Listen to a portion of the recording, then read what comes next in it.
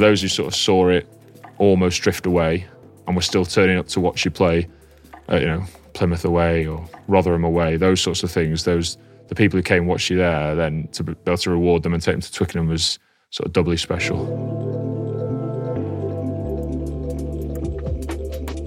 You're listening to the England Rugby Podcast, O2 Inside Line. I'm Mark Atkinson. I play centre. I was probably a fail-fly half back in the day, but turned into hopefully a fairly competent centre these days. You have to be able to link everything the 10 is sort of seeing and the pressure that the 10s come under to the rest of the back line and find the speed. I think you need to be sort of relentless. You probably at times need to be an extra back row, and then at times you need to be a back. So yeah, that's probably the main criteria, I'd say.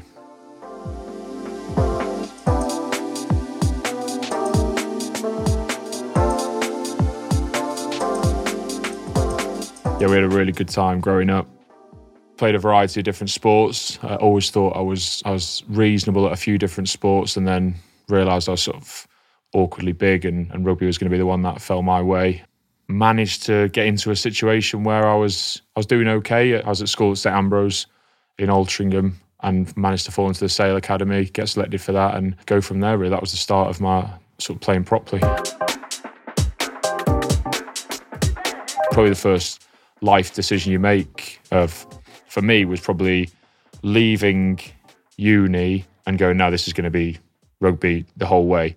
Not an overly great decision to can uni, but I thought all eggs in one basket at that point with rugby and see where it went. Probably wasn't the right decision, but I knew I wanted to do it.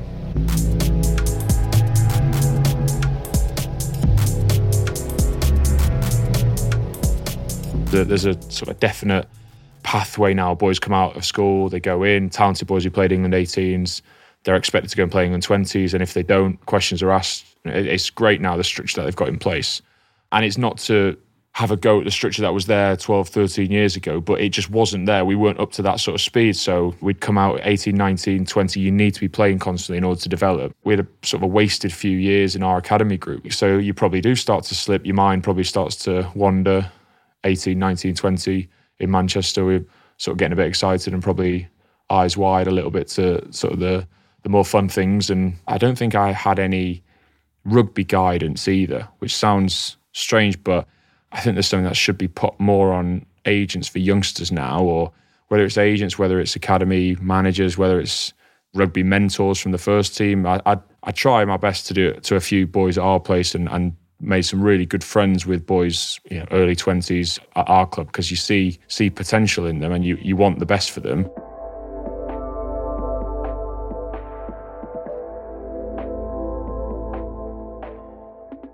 I got a chance to go to Wasps just after England 20s, and I thought this was my big chance. I thought get back on track, but got injured fairly early on, sort of a significant injury in the pre-season tour of previous, probably got dragged into, 21-year-old in London for the first time, enjoying himself too much. And I think probably in that time there wasn't a huge amount of stress on the performance side of it because we weren't playing that often. So therefore, as youngsters, you start to go, right, well, as long as I can tick through training, and you see the bright lights in London and you start to enjoy yourself, don't you? And the first time you get away with maybe doing it on a Sunday and rocking up on a Monday, then whilst you're injured, then you think you can probably do it more than one Sunday, and it all rolls into one. And at the end of that season, that was a big change around at Wasps. Coaches, basically, if you're bottom of the barrel there and nobody's really looking after you, you probably just push to one side, and that's what happened to me, and probably rightly so, if I'm honest, when you look back. But I played under 20s, a good friend of mine, Rory Clegg, and then the following year, or the 2 years later, we'd been friends in London. The following year, he'd won the Premiership with Quins, and I'd been relegated with Esher, and I was like, what am I doing? We both went off to Thailand together as a group of 5 or 6 of us, and I was like, Cleggie's just won the Premiership, and I've been relegated from Esher. What has gone on here? So that was probably my biggest moment. Not, I was chuffed for him, but just thinking like, why has mine gone so badly? And just decided like that was it, time to start doing it, because that was make or break time. I was like 20, 22, and that's not to take anything away from anybody playing at a younger, like a higher age than that now in the Championship, hoping to get picked up. But there's a time when all players know you're going to start to struggle to get picked up after that. So yeah, went up there and had, fortunately, knuckled down. Had a great time as well, playing consistently for 2 years up there. Sort of the second or maybe third or fourth chance that I needed, but I finally got it right. I went for a job opportunity with a friend of mine that was playing at Esher at the time. And me and Kenshi went down there. We rocked up thinking there was 2 jobs and we were going to sort of share this role and work together, good mates, living together, playing rugby and start a career. And there's actually only one job. And we'd both been told to go along for it. And there's one job. And I was sort of like, this is not for me. He's a few years old. He didn't want to be involved in rugby that much anymore. So I was like, you go on with it. And he stayed with the job for a few years. And that was probably one of those moments. The other one was when I went off to try and to be a steward at the 2012 Olympics. And honestly, I was looking at myself, what is going on here? 2 years ago, I thought I was playing 20s, thinking I was going to be the next best thing, or thinking I could go on and play Premiership rugby regularly. And now I'm looking to get a stewarding job, and there's nothing wrong with a stewarding job whatsoever. But that wasn't didn't see that as part of my career path at that time.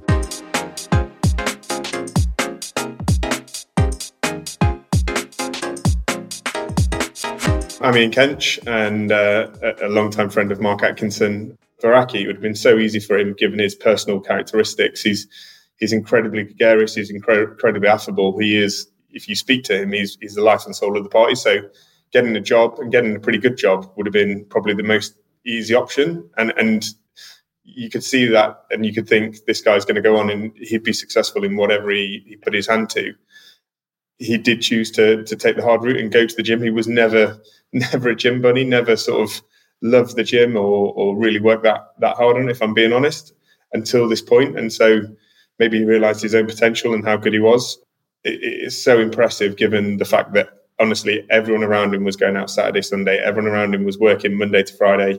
Everyone around him was embracing, I suppose, the semi-professional London rugby dream as it was. And we loved that life, but it was hard. But it was much harder for him to make that decision and say, I'm not going to go out. I'm not going to earn this extra money. I'm not going to go and paint houses or work in an office or whatever we were doing. For him, it would have been so easy, given his personal characteristics, to get a job, and fair play to him for turning against the tide.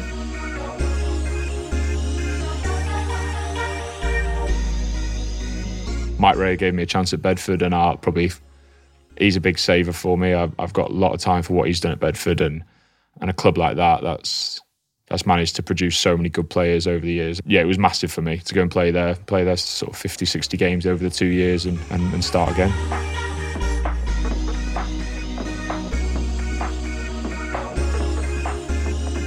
I remember Mark Mapletoft told me to move to 12. He was one of the first ones that really pushed me to be a 12. But Mike Ray he saw me play at Esher, playing 10 at Esher still, and he just sort of spoke to me, took me up to Goldington Road and just said he wanted me to come there and play 12 for them. I walked into a team that was full of characters. Paul Tupai running everything, Ian Vass, who's now coaching at Northampton. There was just amazing characters like that sort of showed you as a youngster, but they also wanted the best for you, which I'd probably not come across in rugby before as much. These boys wanted to have a great time, but they'd been there and done it, and they knew what it was going to take, and they pushed you. I'm Rafi Quirk. I play for Sale Sharks. The way I describe Mark Atkinson, Aki, on the pitch is he's just a presence. He's a big man. The way he holds it in one hand, can get through contact and flick the ball in and around players is insane.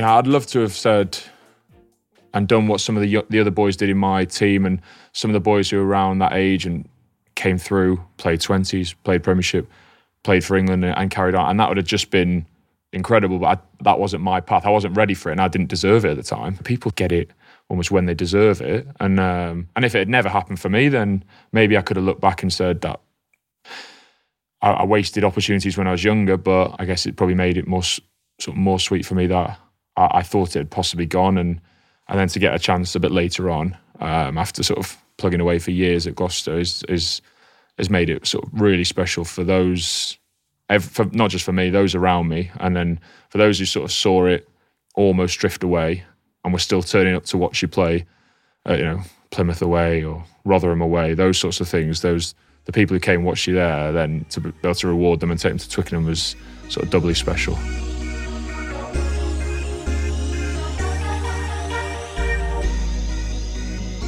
Eddie spoke to us this week about, you have to go and make a coach pick you. And I think it is a real valid point, because we were probably sat there thinking our chance will come.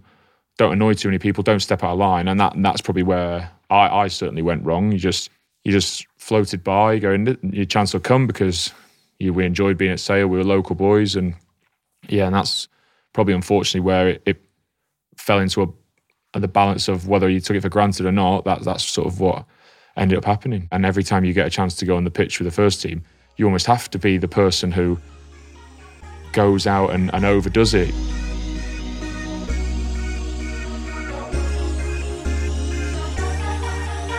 There's still probably a big education to explain to youngsters how they get to the next level, because they're obviously brilliantly talented, but how they go about going from there to kicking on to being first team players.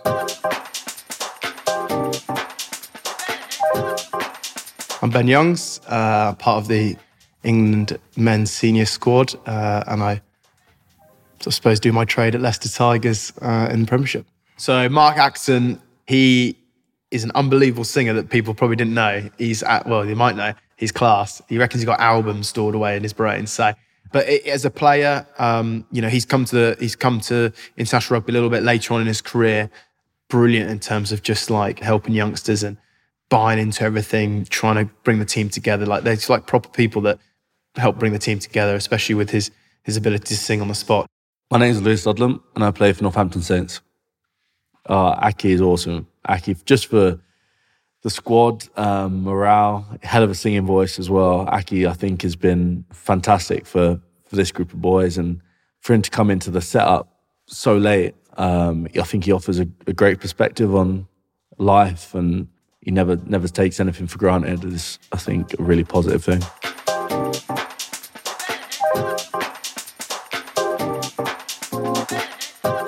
So my mum and dad, especially, and my brothers, they saw me as a professional rugby. They didn't think just because I was down at Esher, they didn't think that's the end. They always saw that as a stepping stone.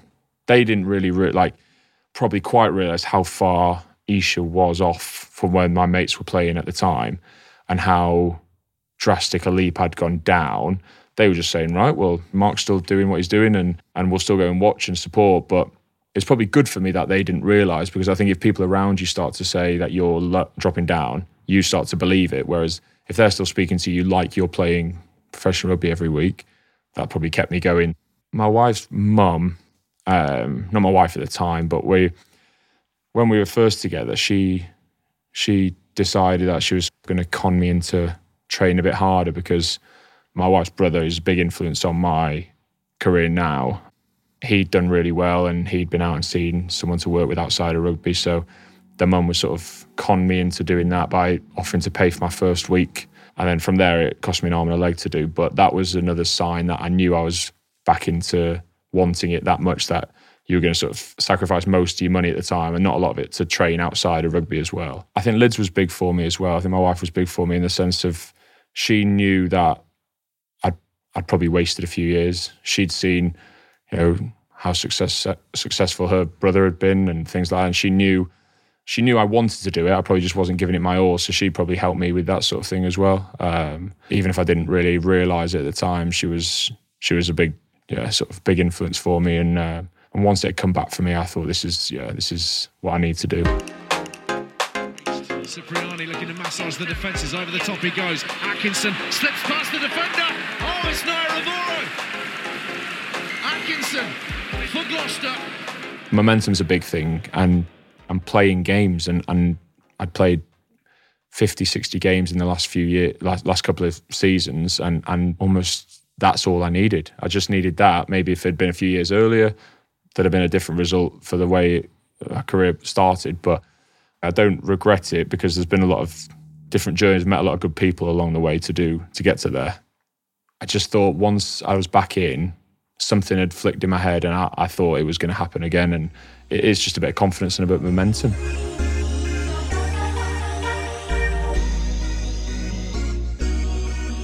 I think all throughout it, I touched on it before, all throughout it, I think if you've got family and friends around you that still believe you were a professional rugby player and talk to me as though I was a professional rugby player, and it took a few years, but then I started to act like a professional rugby player and things fell into place. Probably an element of guilt attached to it now when I think about it, because that I didn't give it my all, but probably people around me thinking I was giving it my all. And that's probably the only thing that I do regret. Not the way it's all happened and the way it built back up.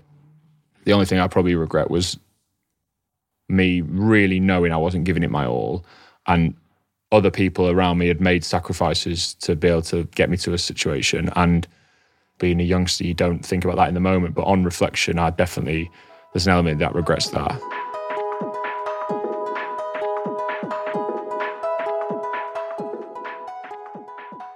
I was probably a bit disappointed in the summer, for instance, when the squad was announced, and it was and I'd sort of, first time ever, I'd looked at it thinking, no, there could be a chance. Boys away on Lions, boys away. There's a end of a fairly decent season, and it didn't happen. So that was absolutely fine. Start the next season, and I didn't actually know a squad was being announced. I sometimes don't really know when the dates are. I mean, I should probably follow England on social media, maybe see if when the squads are being announced. But I wasn't aware of a squad being announced, and we were watching TV. I think it was a Sunday night, and my phone was on playing White Noise in the baby's cot, and Lid's phone went off, and she had a message from Dan Robson's missus saying, "Oh, congratulations."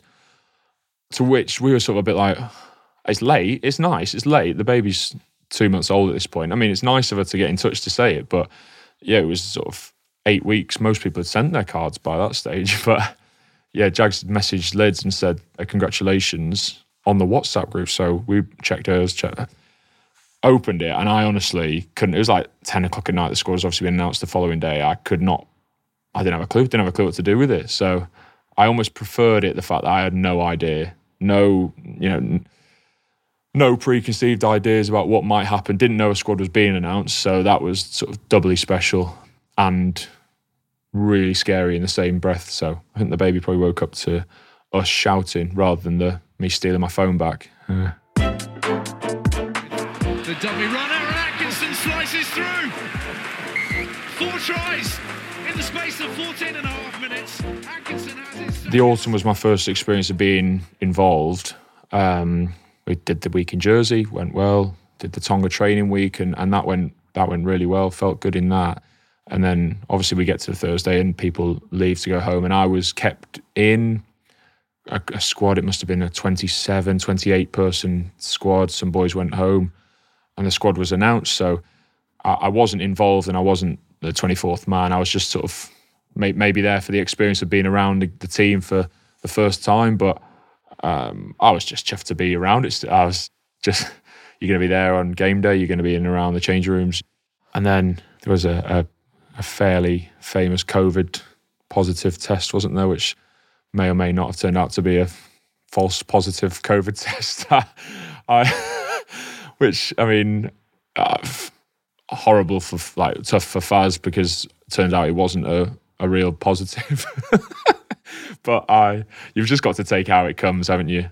Everyone was great with me the morning. Eddie just pulled me to the stairwell in the Richmond Hotel, and he just said, "Oh, look, there's been a positive test. You're going to be on the bench. Prepare yourself and enjoy it." And there was a few other people that pulled me to one side, like Hilly pulled me, and Richard Hill spoke to me and sort of said, he's like, "What's the biggest crowd you play in front of?" And I said I'd played the Barbars game against England a couple of years ago. I said there's probably 40, 50,000 there. And he said, well, just think about it this way. There'll be 80,000 watching you today, or tomorrow it was. and about 79,500 of them will want you to do well. I remember before thinking, try and take this in as much as you can. And kept having that mindset, which is it's basically what I do most days at England, try and say, this could be your last day. This could be it. This could literally be, you could get a message from Eddie saying, come and see me, you're done. And do you know what? If he did it, I would shake his hand and say, that was great. I don't think when you don't expect it, you just have to relish it all, relish every day. So I kept thinking like, right, this is you, this is your chance. And I loved it. And then the moment it all finishes, that's the amazing thing, is you just want to do it again then. And that's what, I think that's the drive, isn't it? Once you get a taste of it, you just want that again and that again. It's actually hard to put into words what that meant after that sort of journey to get back to, not only playing that level, but getting in and seeing what it's all about. So it was super special, yeah.